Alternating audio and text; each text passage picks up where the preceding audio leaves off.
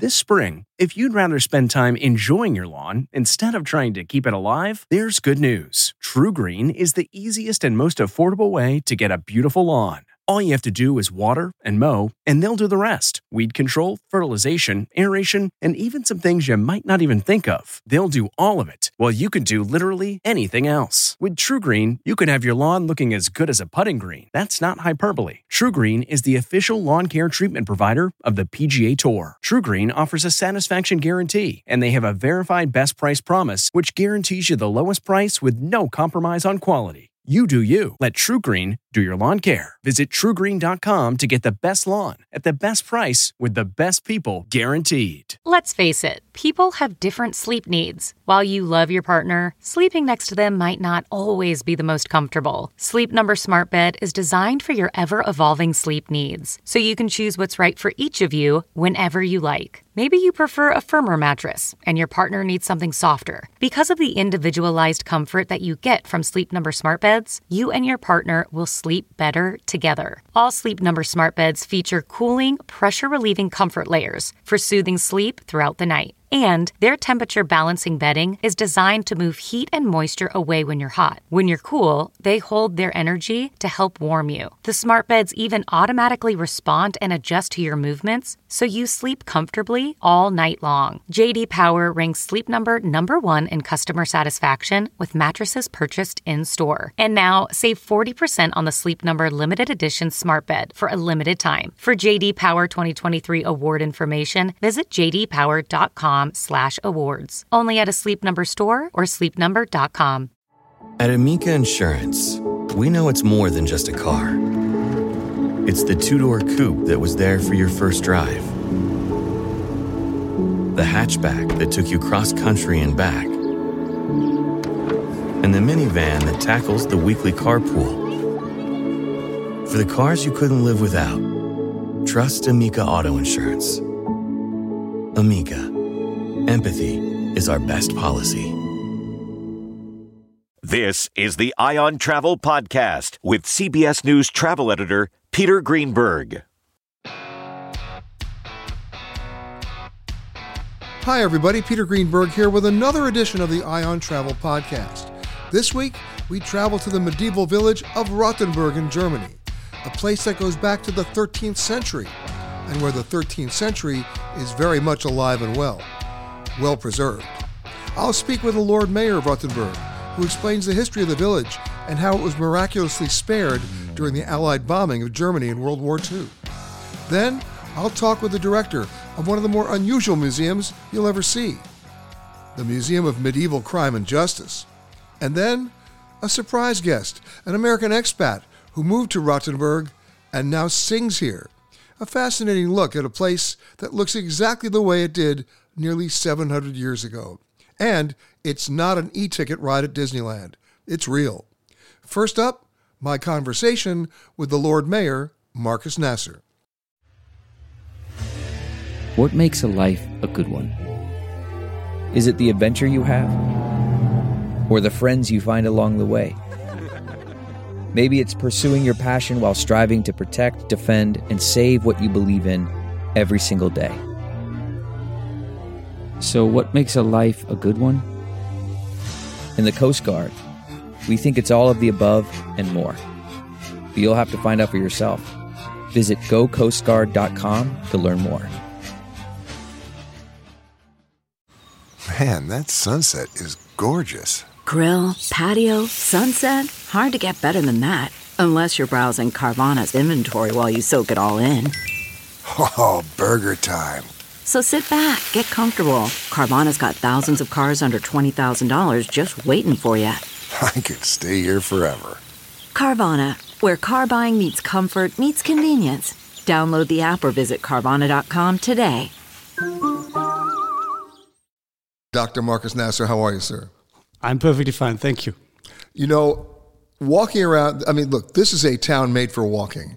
This is a town made for exploring. It's probably, and I said this in the opening, you know, one of Europe's most beautiful medieval towns. And it's bigger than I thought it was going to be, honestly. The walking was bigger than I thought it was bigger than I thought it was going to be. And the wall, I mean, it's 748 years old, going back to what? I'm going to give you the right date. 1274. I mean, my goodness. And the history is so well preserved, the cobblestone streets. Wear a good pair of walking shoes, sneakers preferable, because it's not even streets, but that's the beauty of it.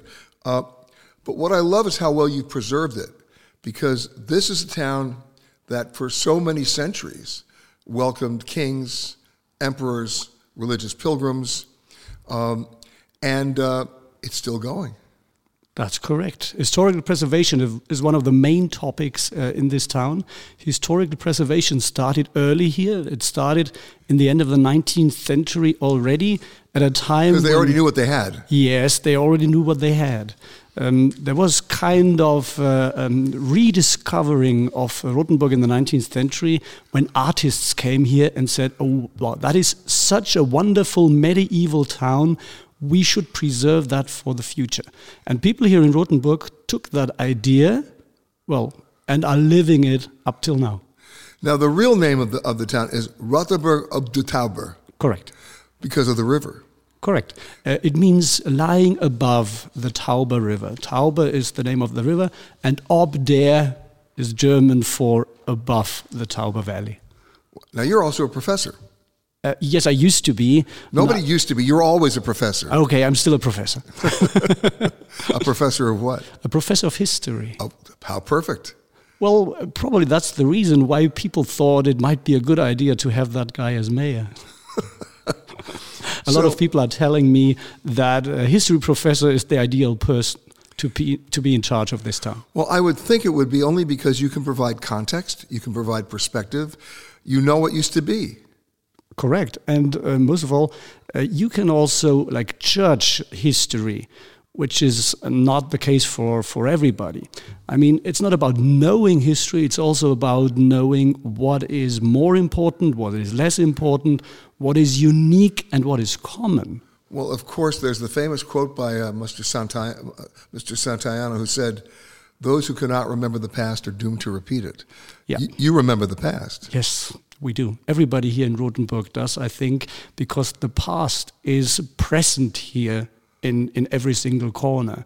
So in Rothenburg, you cannot forget about the past because you see it every day. I will tell you what I'm thrilled about. I can't find a McDonald's. I can't find a Starbucks, right?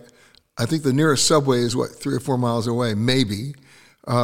And everything here is, I'm looking at the buildings and, there's 1617 up there and 1790 over there. It really is preserved. It is. But honestly, we used to have a McDonald's till some years past, right in the middle of the town. It didn't survive. Why? Probably because people thought that a McDonald's would not fit into a medieval city center. Yeah, I want some 15th century French fries. I don't think so. But seriously, how hard do you have to work to preserve this, though? It's really a tough job because historical preservation is not for free. It costs a lot of money. Most of the things that you mentioned are actually owned by the city itself. So when we talk about the medieval city wall, the fortification, the wells, the fountains that we have, those are all buildings that cost a lot of money to preserve, but would not bring you any finances. Who pays money for a city wall? Nobody, only the one preserving it, but visitors wouldn't say, oh, this is such a spectacular city wall, I'm giving the city €5 to go in, or $5. Well, you're not charging admission is what you're doing, no. We wouldn't even be allowed to. But let's talk about that city wall, because it's so much longer than I thought. Sometimes you see a city wall, it's just a fraction of the size of the way it used to be. Yours goes literally almost all around. It goes all around, and it's walkable in most parts, which means that you can actually have a perfect view on all of the old town. In medieval times, Rothenburg was one of the bigger cities, not one of the smaller ones. That probably leads to the impression that the wall is longer than you actually thought. And Rothenburg is a bit weirdly shaped. So we have a lot of wall for not much area in some parts of the town. But you had something to protect. The reason for the wall was defensive. Yes. Rothenburg was quite a wealthy town in medieval times. So the wall was a target. It was a target as well. You would want to prevent other knights, other forces to come and just take what you have. Did anybody ever successfully take it? Yes, but not in medieval times. Tell me. Only in the early modern period, in the 30 Years' War, Rothenburg was conquered. The Rothenburg fortification system is a medieval fortification. That's what we are proud of. So basically it means till about the 1500s, we were up to date. The 30 Years' War was in the 1600s, like 1630. So then there were a lot of bigger cannons that did not exist when our walls were built. So, well, we were an easy target, I would say, for the cannons in the 17th century. And during World War II. And during World War II. Well, during World War II, we were not prepared to defend ourselves at all. There was no resistance when we were bombed in the end of the Second World War. And you were not wiped off the face of the earth like Dresden, but you sustained a lot of damage. We were lucky in having a very bad day, like March 31st, 1945.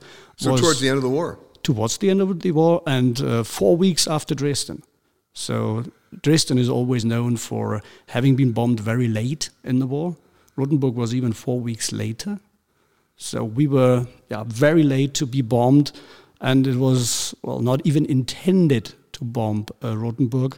The American bomber pilots were actually trying to hit an oil depot about 50 miles from here, but they couldn't find it because of some fog that was there. So on their way back from the mission that did not accomplish, they had to release the bombs somewhere, and they had an ideal target in our medieval town.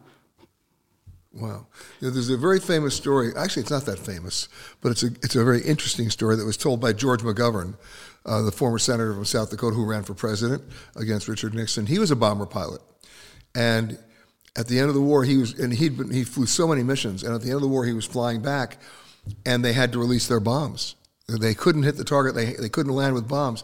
So they released the bomb, and he saw out of his window that it hit a farmhouse and obliterated the farmhouse. And he was racked with guilt for about 40 years because he thought he'd killed all these people. And he never told that story. And one day, he was on a radio show and told the story. And about 3 hours later, he gets a phone call. It's the son of the farmer who said, "I just want you to let you know we were on vacation that week. Nobody was home." Oh, wow. Wow, that's an amazing story. Yeah. With a happy ending. And for Rothenburg, it also somehow was a happy ending. As I said, we were a bit lucky while being destroyed. Why that? About 40% of our old town were destroyed in the end of the Second World War. But it was the historically rather unimportant eastern part. 40% of the town obliterated. Right, but then you rebuilt in the same style. We rebuilt in the same style, but without copying what was there before. So there's some towns that rebuild in a way that you would call it a reconstruction. We did not do that. And there were some towns that rebuilt their houses in a way that they would look nicer than the original ones. We would call that historicizing, like making houses look older than they actually are. That is also not true for Rothenburg. So Rothenburg chose a different approach, and I would say a unique approach of rebuilding the houses in the old style, but a bit plainer than the original ones. Not as ornate, so that people who have an eye for architecture would see which buildings are new, like 20th century 20th century looking a bit older, but not pretending to be medieval. And this worked so perfectly well that visitors from all over this planet come to Rothenburg and say, "Oh wow, the whole medieval town is still original." And when you tell people, no, about 40% were destroyed, and tell them how to spot the new buildings, they will say, "Oh wow, now that you explained it, I understand it." How do you spot a new building? Well, it's definitely plainer in the original ones. So the architect that was in charge here after the Second World War, he said, we need plain structures for the doors, for the windows, for the rooftops, so that with a close look, you will see, oh, that's a plain 50s or 60 years house. Got it. But people who would just see the whole street without having a look at one house, they would think, oh, that is purely medieval. The spots of the houses would be unchanged. The streets would be unchanged. A lot of other towns, they chose to reconstruct their towns now suited for cars. Like, get some space, widen the streets, let the cars go in. In Rothenburg, that was not done. It was a decision to say, no, we keep the old streets. We have streets here that are like 2 meters wide and are still regular streets. You can drive there with your car. I wouldn't want to do that with a Hummer, but with a normal car, you have I wouldn't want to do anything with a a Hummer, so we're okay on that. Let's talk about the churches here, because you were a site for so many years, including now for the pilgrims. Correct. But the churches survived. The churches all survived. We have 5 medieval churches in town. 5 medieval churches. They were all spared during the bombing in the Second World War. That's why I said we were a bit lucky in being unlucky. And we have a pilgrims church here, St. James Church. I walked by it last night, yes. Did you have a chance to go in? I'm going in today. Who will be your guide in the church? You will. I would be happy to. Great, we'll do it. Absolutely, because I'm looking forward to it. You look up and it's astounding. We have altars in there that are of such a high value, like from the means of artistic value. You will have a blast, believe me. You're the first person who told me I was going to have a blast in a church, but I'll do it. We're talking to Markus Nasser, the Lord Mayor of Rothenburg. Other than the churches, when people come here for the first time, what's the thing that surprises them the most? They feel like going back in time. It's like a time travel. It's like you come here, you feel like in a fairy tale town, in an authentic medieval town. That is what people come here for. Like, the thing you would hear most often is, oh, how beautiful, like in a fairy tale. It's like stepping back in time. When I walked last night and earlier this morning, it's more than stepping back in time. It's stepping back slowly in time. I'm not compelled to walk quickly. I'm not compelled to rush, because every step that you take, you're walking on history. Yeah, that's true. That's true. I mean, this is a town that once you enter it, it gives you the feeling that everything fits. There are some towns that also have medieval town centers, but every now and then you will spot new buildings inside the town. And this somehow takes you back to the present, where you see, oh, there were 10 beautiful old houses, and now I got a new one made of steel and glass. So this ruins the idea of going back in town. In Rothenburg, you don't have that. We do not have a single modern building somewhere in town. The other thing that I truly appreciate is that, and I had dinner at one of the hotels last night, it's a third-generation family-owned hotel. Your winery, it's fifth generation. Who can say fifth generation anymore? Well, we can in a lot of cases, and I would go even farther. There is one hotel in town that was owned by one of the mayors in medieval times. It has been a hotel since the 1370s at least. And it has been since then. So what you're saying is inside that hotel is a medieval minibar. Well, no. The minibar is in a medieval room. So yes, we could somehow call it medieval minibar. So the only modern touch is a refrigerator in the room. Dr. Nasser, the thing that's so funny about Rothenburg is how many people have tried to copy it. And one of the big culprits happens to be in Florida, happens to be in Orlando, happens to be at Walt Disney World. Would you please explain? Yes. I mean, in Disneyland, Florida, you have the place called Epcot Center, and it shows pavilions from a lot of European countries and countries worldwide, and one of them is the German pavilion there. The German pavilion at the Epcot Center is a 70% copy of Rothenburg buildings. You have our Rothenburg fountain there, you have parts of our towers, you have a building that is in our hospital area. So really, about 70% of that German pavilion are Rothenburg images. And then, of course, there are the real rip-off kings and queens in Helen, Georgia. And if you're listening to me in Georgia, you know exactly what I'm talking about. The city of Helen, Georgia advertises as authentic alpine village, and they're using our Rothenburg Plönlein image, like the view, the iconic view of Rothenburg, to advertise themselves. So they would have our image and the label Helen, Georgia on it. I remember a few years back, this goes back a number of years, where we caught Bermuda in an advertisement that they did on television talking about the beautiful beaches of Bermuda. The entire commercial was shot in Australia. They got busted.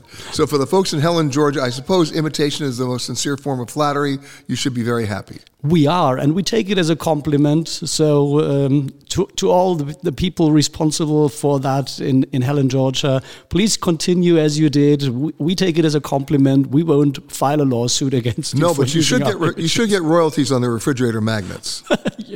That would be nice. We could need the money. One of the other things that I noticed about where you are, to give everybody a sense of place, is that you were really part of a trade route here, weren't you? People stopped here on the way to somewhere else. Yes. So if they were going from Czechoslovakia to Paris, they had to come through here. Well, they didn't have to, but it made sense to come through here because it would be the easiest way to go from east to west. And we were also on a trade route from north to south. So there would be 2 trade routes. And it's a funny coincidence that most of the nowadays German highways, the Autobahns, follow medieval trade routes. And the 2 trade routes we have are now the Autobahn A6 and the Autobahn A7. We're directly at the A7 and very close to the A6. Of course, the difference between the Autobahn now and the medieval trade routes is the last time I looked, there was no speed limit on the Autobahn. But when you're stuck in a traffic jam, you have the feeling that the people in medieval times were faster. Although I remember going on the Autobahn a couple of years ago, I could not believe how fast I was going. And it's still allowed in most of the areas. Exactly. But in this town, right, everything that was here and that is still here really had a function, right? The fountain in the middle of the square isn't decorative, it was functional. It's both. It's functional and decorative. So you're making something that you need to have to look nice so that people would enjoy it. But it has both reasons. Right, but also it was for the cattle. Yes, for the cattle, for the horses, and also for the people. Like the people needed to get their water from somewhere and they didn't have running water in their house. So they would go and grab their water from the fountains. Which is still functioning today. Which is still functioning today. But nobody's going there with buckets anymore. Actually, you could do that if you wanted to in some sports, but we don't people in which. Exactly. So now it's more decorative than functional. Now it's become only decorative because of security reasons, so that nobody can ruin the water, stuff like that. But yeah, today it's decorative only, but in some spots where you wouldn't know, we would even have fish in our wells. There's some spots where in medieval times they were designed to keep fish in there. We still do that today. Today, you still do it? We still keep fish. As I said, we wouldn't tell people where that is because people might want to see them and open up the boxes there. Like it's stone blocks that are cut to be like a box where you can put in a lot of water and then put in fish. And there is some wooden device that protects it on top. People would take off the wooden device, I think. Do the fish come out of the well? No. They don't. We take them for eating. That's what I'm saying. They do. Oh, yes, they do come out, but only for the purpose of becoming food. I got it. My thanks to the Lord Mayor. Rothenburg may have been a small town, But as it developed, it was historically big on crime and even bigger on justice, medieval style. Dr. Marcus Herta, the managing director of the Museum of Medieval Crime and Justice, takes us back with a look back. Worried about letting someone else pick out the perfect avocado for your perfect impress them on the third date guacamole? Well, good thing Instacart shoppers are as picky as you are. They find ripe avocados like it's their guac on the line. They are milk expiration date detectives. They bag eggs like the 12 precious pieces of cargo they are. So let Instacart shoppers overthink your groceries so that you can overthink what you'll wear on that third date. Download the Instacart app today to get free delivery on your first 3 orders, while supplies last. Minimum $10 per order. Additional terms apply. CarMax is putting peace of mind back in car shopping by putting you in the driver's seat to find a ride that's right for you. Because at CarMax, we believe you shouldn't just settle for a car. You should love your car. That's why every car we sell is CarMax certified quality, so you can be sure with upfront pricing that's the same for every customer. So don't settle. Find love at first drive and start shopping now at CarMax.com. CarMax, the way car buying should be. How are you, sir? Thank you very much. I'm very fine. So let's talk about this. I mean, it's a walkable city, town. It's a walkable village. But everywhere you go, you're literally walking on history. And you're walking on a period of time that is remembered by the buildings that are still here and remarkably well preserved, including the prisons, including the gallows, including the towers. I haven't seen the moats. The moats haven't been around, but the wall is certainly around. But tell me about the Museum of Crime and Justice. Well, the Medieval Crime and Justice Museum, located in the awesome medieval city of Rothenburg, is one of the largest worldwide and definitely the largest in Europe.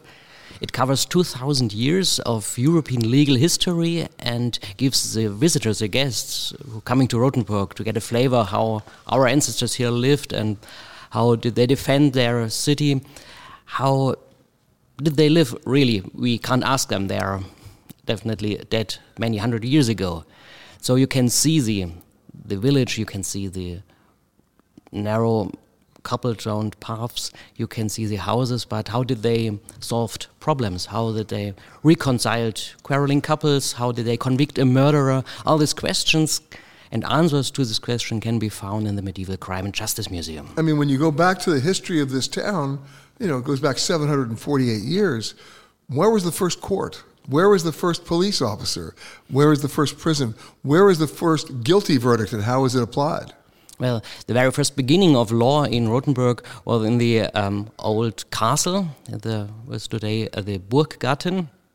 And as Rothenburg covers more than 400 years of imperial city history, so there were a lot of courts and a lot of towers and prisons over the hundreds of years, and this all can be found in the center of the city. For example, if there was a trial against a murderer, then this trial was in public. It took place at the marketplace. And the execution place was outside the city. So you can... It was an event. It was an event. You can compare an execution, as scary as it might sound, an execution in the Middle Age or the early modern time. You can compare it with the Oktoberfest in Munich, for example. Everyone in Rothenburg... A different version of Oktoberfest. And a very sad and painful and cruel version of the Oktoberfest, but everyone came to the marketplace to have a look. They brought their kids. They brought their kids. They sold sauces. They eat bread. It was like a church service, you can say. And it was orchestrated and performed just like any other performance.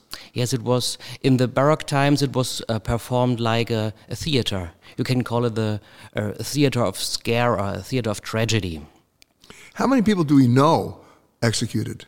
Do we have any idea? Well, Rothenburg was a rather small village, but you can say approximately 1 or 2 times every 4 or 5 years there have been a severe crime, such as murder, arson, rape. And so probably you can say, I think 2 or 3 times every 5 years there was a huge trial. That was the reason why, for example, the other imperial cities, such as Schwäbisch Hall or Nuremberg, asked if in their dungeons are 3 or 4 convicted murderers to loan one, in quotation marks, to Rothenburg to execute the, let's say, murderer of Schwäbisch Hall in Rothenburg. Well, you had to keep the performance going. Yeah. To not to entertain, but to teach the persons who are not able to read and to write, you don't have any internet or radio, to give the inhabitants, to learn them what will happen if you be a thief. Basically the definition of right versus wrong. Yes.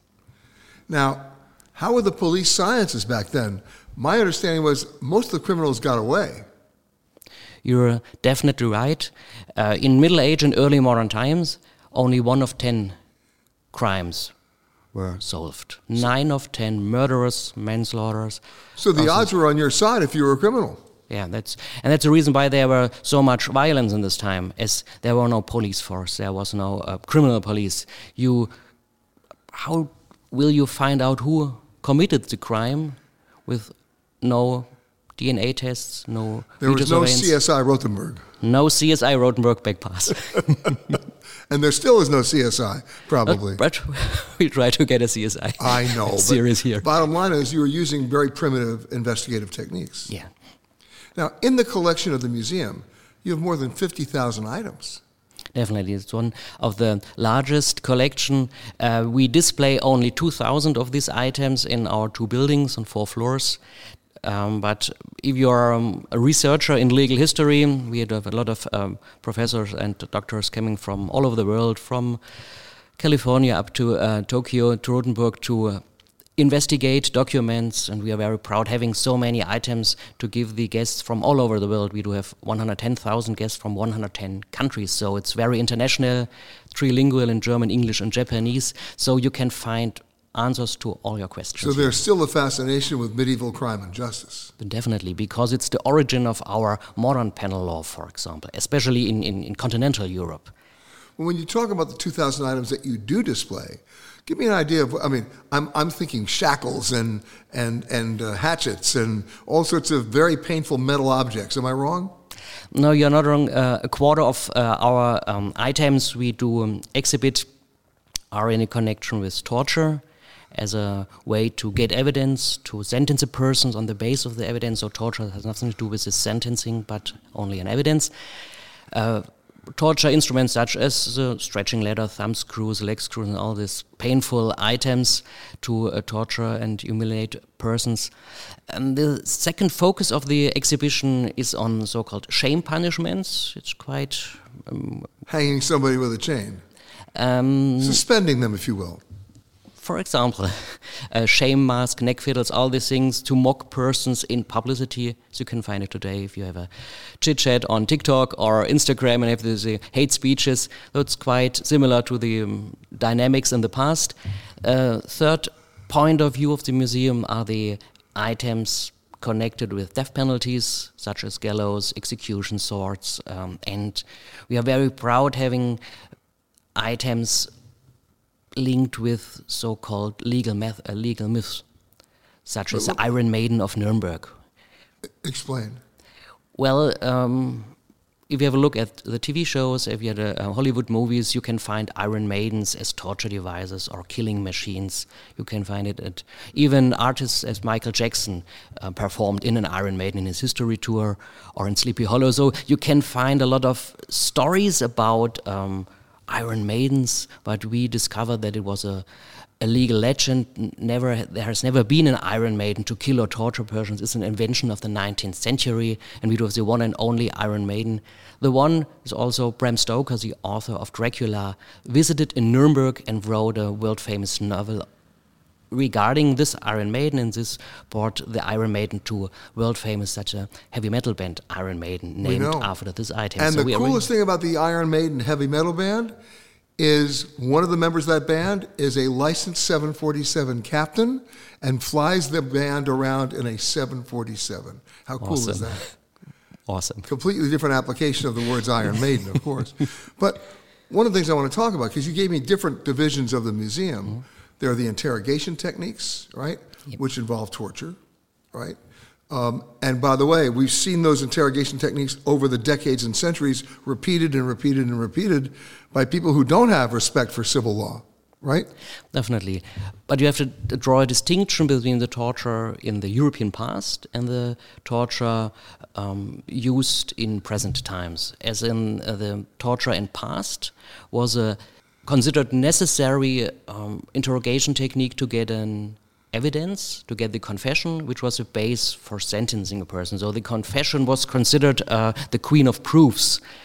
And in case you have only just one eyewitness, then torture was allowed to get the confession or even not. If you look at the interrogation techniques that they used then, that would be the subject of someone's trial being thrown out today. They said they used those techniques illegally and against human rights to obtain a confession. Today, hopefully those techniques are not used. Definitely. We are very glad having all these items stored in a museum, not in a courtroom. So torture is a technique in the past, but you should have considered that torture was an exemption, even in the past. Only in very severe cases, such as high treason, for example, or sorcery, witchcraft, or murder, manslaughter, then it was allowed to torture a person if there were at least one credible eyewitness. And according to German criminal law, if a judge has one credible eyewitness, the judge has to sentence the person for lifelong imprisonment. So without the torture. Without the torture.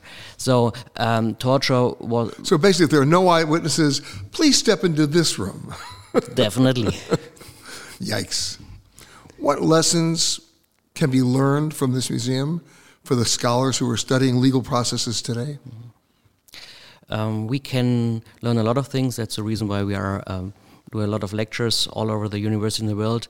Have a trust in your present legal system, especially in the States and Japan and in Europe. Don't use any kind of violence in a trial to get evidence. We are so good at interrogation techniques that you don't need violence to get a confession. And because we saw in the Iraq situation, the prisoner situation in that terrible prison, Abu Ghraib, where they were waterboarding people. Yes. They were, and the evidence showed that despite all of those harsh techniques that violated everybody's rights, they never really got the information they wanted. And that's the reason. Torture is a kind of applicable violence against a human being to get information, but if the pain becomes too strong, everyone, even me, would say everything to stop the pain. So torture was in the past a legal method, as there were no credible eyewitnesses or DNA tests or CSI Rothenburg, for example, and the judges had to sentence, they had to solve the crimes, the problems, the find a convicted person. So, well, we are very happy having a police force, the criminal police, the CSI, to let all these items, if it comes to torture, in the museum and don't use this in the courtrooms in 2022. When people come to visit, and I'm not talking about the scholars, I'm talking about people like me, what's the thing that surprises them the most when they see the museum, when they see the exhibits? I think the most surprisingly is that every second of a person in the Middle Age and early modern time, especially in the early modern time, was regulated. I mean, your Germans are keen on rules and regulations and documents and papers, and you can find that even the way you are dressed was regulated in Rothenburg. How many earrings you are allowed to wear as a farmer's wife, for example. Everything was regulated. When, for example, everyone in Rothenburg had a lot of animals, sheep, chickens, all, and there were rules and regulations when to bring the cows at the farm. So everything was regulated to keep peace in a city. As 5,000 inhabitants in such a narrow, small village as Rothenburg, in the inner circle of the city walls, you need law as a way to regulate life, to bring peace in a city. And today, you don't just visit the museum, you can see the gallows. They're still around. They're definitely still around. You're laughing. They're not operational. All the things are not functional and locked in showcases, so you are safe visiting the museum. At one point, how many gallows were here? Depending on the crime situation. You have the Gallows Hill outside from Rothenburg. So it's a fairy tale that the gallows were placed at the marketplace or inner city because if you die by hanging, you would leave at the gallows until you fall down. So the gallows were 2 miles south of Rothenburg, and as they were constructed from wood, they wouldn't endure the time over 20, 30 years, depending on 1 to 3 gallows. Anybody beheaded? Definitely. Beheading was the most honorable way to sentence and bring a person to death, only for the noblemen, for the clerks, for the city council person. So off with his head meant off with his head. Off the head, but having the possibility to enter paradise, which was not possible if you would be a person who was burned at the stake or if you would hang at the gallows. Then you came definitely directly to hell. I didn't know the distinction. Okay. So if you're hanged or you're burned, you're already in hell. Yeah, that no chance to have at the final day of judgment to have the chance to get salvation. But if your head gets cut off, you're heading upstairs. If you confessed, in a true confession, committed your crime, then you had the chance to go to paradise. And that is one very important aspect you have to consider if you're reaching legal history in the past. It's all combined and linked with Christianity, with belief.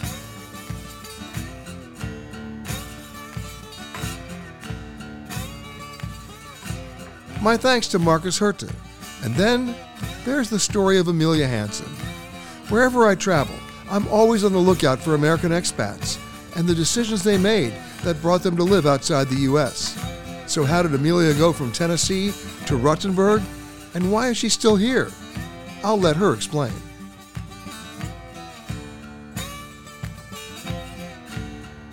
Amelia Hansen, welcome. Thank you for having me on the show. I mean, a strange tale of you going from one day being a flight attendant for AirTran, for those people who remember that airline, now part of Southwest, and 10 days later saying, okay, I'm gone, and here you are in Rothenburg singing and performing. Yes, crazy story. When you first got here, I mean, this had to be a brave new world for you. Yeah, I didn't know the language at all. I didn't know that hello was hallo in the German language. I was oblivious. Yeah, but thankfully my husband, he spoke German, so it was just one of us that had to learn the language. And one of us did? Yes, I took integration courses. Yeah, I had to integrate as fast as possible because I wanted to get a foothold here. But of all the places that you could have picked, why Rothenburg, and what did this city or this town have an impact on you? Well, the reason we picked Rothenburg op de Tauber is because there's a Scottish shop here in this town, and my husband's grandmother happened to be Scottish, and he had visited Rothenburg in 1998, went to this shop, bought himself a hat, still has that hat to this day, and when we had moved out here first in 2008 to Ingolstadt, he had said, let's go take a day trip out there to Rothenburg. So we did. We met the owner. He asked him if he wanted to buy the shop, or if he could buy the shop, and the owner was not so sure. And then about 4 years later, we got a little bit of an inheritance. And then my husband said, you know what, we could stay here in Ingolstadt, or we could call that Scottish shop. So he calls him up. He says, I was going to put an ad in the paper this week. And my husband said, stop. He canceled his classes teaching English, and we drove out here. And 6 months later, the shop was ours. So that's how we got to Rothenburg. But now you've gone from flight attendant to German-speaking singer. Yes. So as my husband had this job, he had fulfilled a dream. I needed to do something. What was I going to do? Well, my best friend, Carrie, came to visit us not so long after we had moved to Rothenburg, and we went on a tour here, and she goes, look at that tour guide. Man, that person is super successful. She's like, you were a tour guide back at university. She said, why don't you combine your singing with a tour? And so that's where the idea was born. And you brought a song to sing today. I did. Yes, it's called Unter den Linden.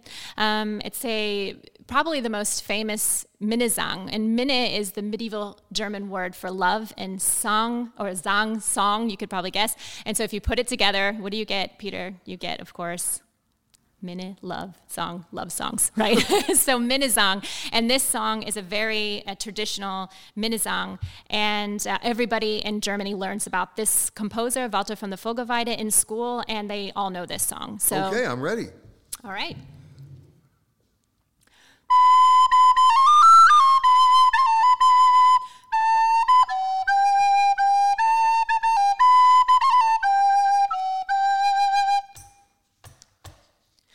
Unter den Linden und der Heide, da uns zweier Bette fass, da mögt ihr finden schon beide, gebrochenen Blumen unter Gras, vor dem Wort in einem Tag, Tandaradei, schon sang die Nacht.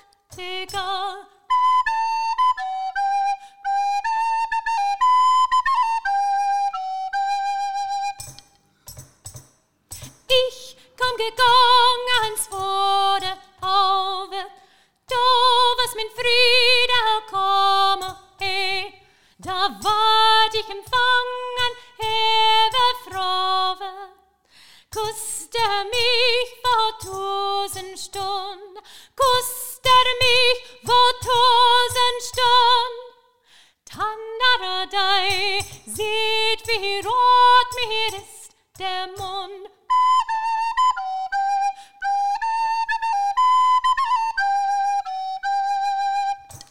I love it. Wow. And your German's so good. Yeah, it's medieval High German language, and so it's a completely different animal than regular German, of course, and many people don't understand, even Germans today have trouble understanding the old language, just like Shakespearean English to us. But if you're going to sing in Rothenburg, it better be medieval. Yes, yeah. But you brought another song. Mm-hmm. This is one you wrote. Correct. Tell me about it. Okay, it's called Burning, and it's basically kind of a love song, but it has a lot of metaphors with space. So it's a space-themed love song. I don't know. So, and it was something that came very quick to me, and I love the song. It's probably one of my favorite songs that I've ever written, and luckily I was able to get it produced really fast, and that was about a year ago now. And it's kind of like a dreamy pop song. So it's quite a lot different than this medieval classical music that I sing. Okay, let's pop away. Travel at the speed of light, looking for the perfect lover. Black holes in my line of sight, only fading stars I have discovered. Floating in the void of space, I can't see past the dark matter. Space and time are out of place, I feel like Alex with the soft matter. Then out of nothing comes a new unknown, a sense of safety in your cosmic zone. Do I dare say I'm not alone? I'm not alone. Have I traveled to a new zone?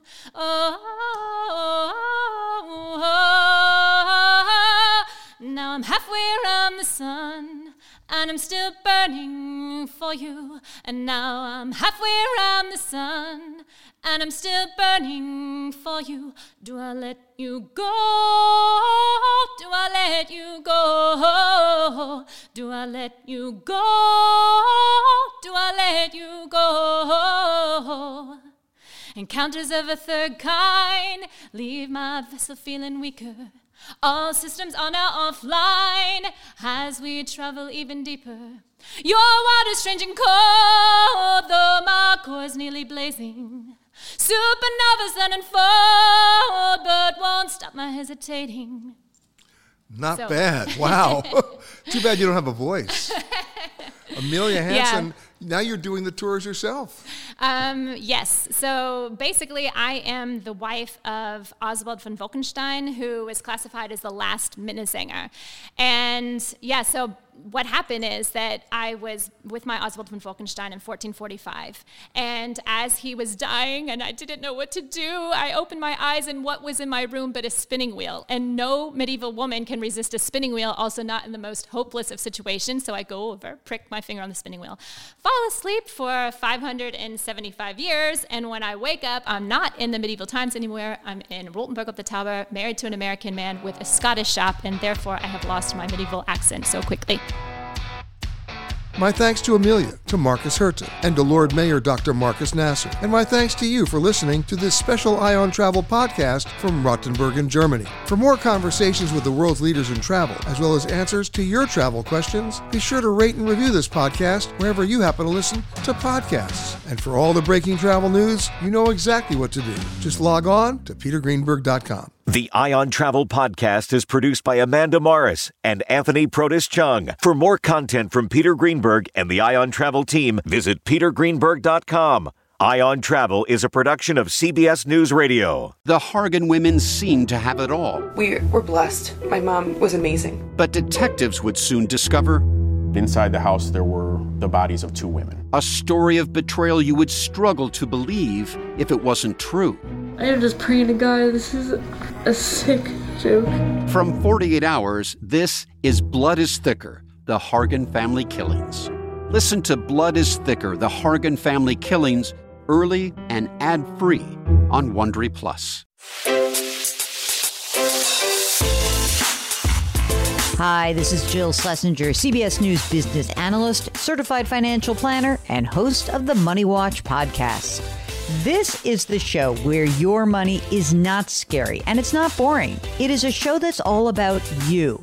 It's your questions that make it possible for me to provide unconventional and entertaining insights on your money and maybe more importantly, on your life. I'm going to be your financial coach, someone who brings common sense and an insider's perspective on how to manage your money and your emotions. And I promise we are going to have a little bit of fun along the way. Have a question from retirement to career changes to college funding? Just send us an email at askjill@jillonmoney.com. Follow Money Watch wherever you get your podcasts. You can listen ad-free on the Amazon Music or Wondery app. It was the biggest scandal in pop music. The stars of Milli Vanilli, the Grammy-winning multi-platinum R&B phenomenon, were exposed as frauds. But none of this was their idea. So whose idea was it? Enter German music producer Frank Farian. He saw the success of acts like Michael Jackson and Prince, and he wanted in, no matter the cost. So he devised the perfect pop heist. 2 once-in-a-lifetime talents who were charismatic, full of sex appeal, and phenomenal dancers. The only problem? They couldn't sing. But Frank knew just how to fix that. Wondery's new podcast, Blame It on the Fame, dives into one of pop music's greatest controversies and takes a never-before-heard look at the exploitation of 2 young Black artists. Milli Vanilli set the world on fire, but when the truth came out, Rob and Fab were the only ones who got burned. Looking back now, it's hard not to wonder, why did everyone blame them and not the man pulling the strings? Follow Blame It on the Fame, Milli Vanilli, on the Wondery app or wherever you get your podcasts. You can binge all episodes of Blame It on the Fame early and ad-free right now by joining Wondery Plus.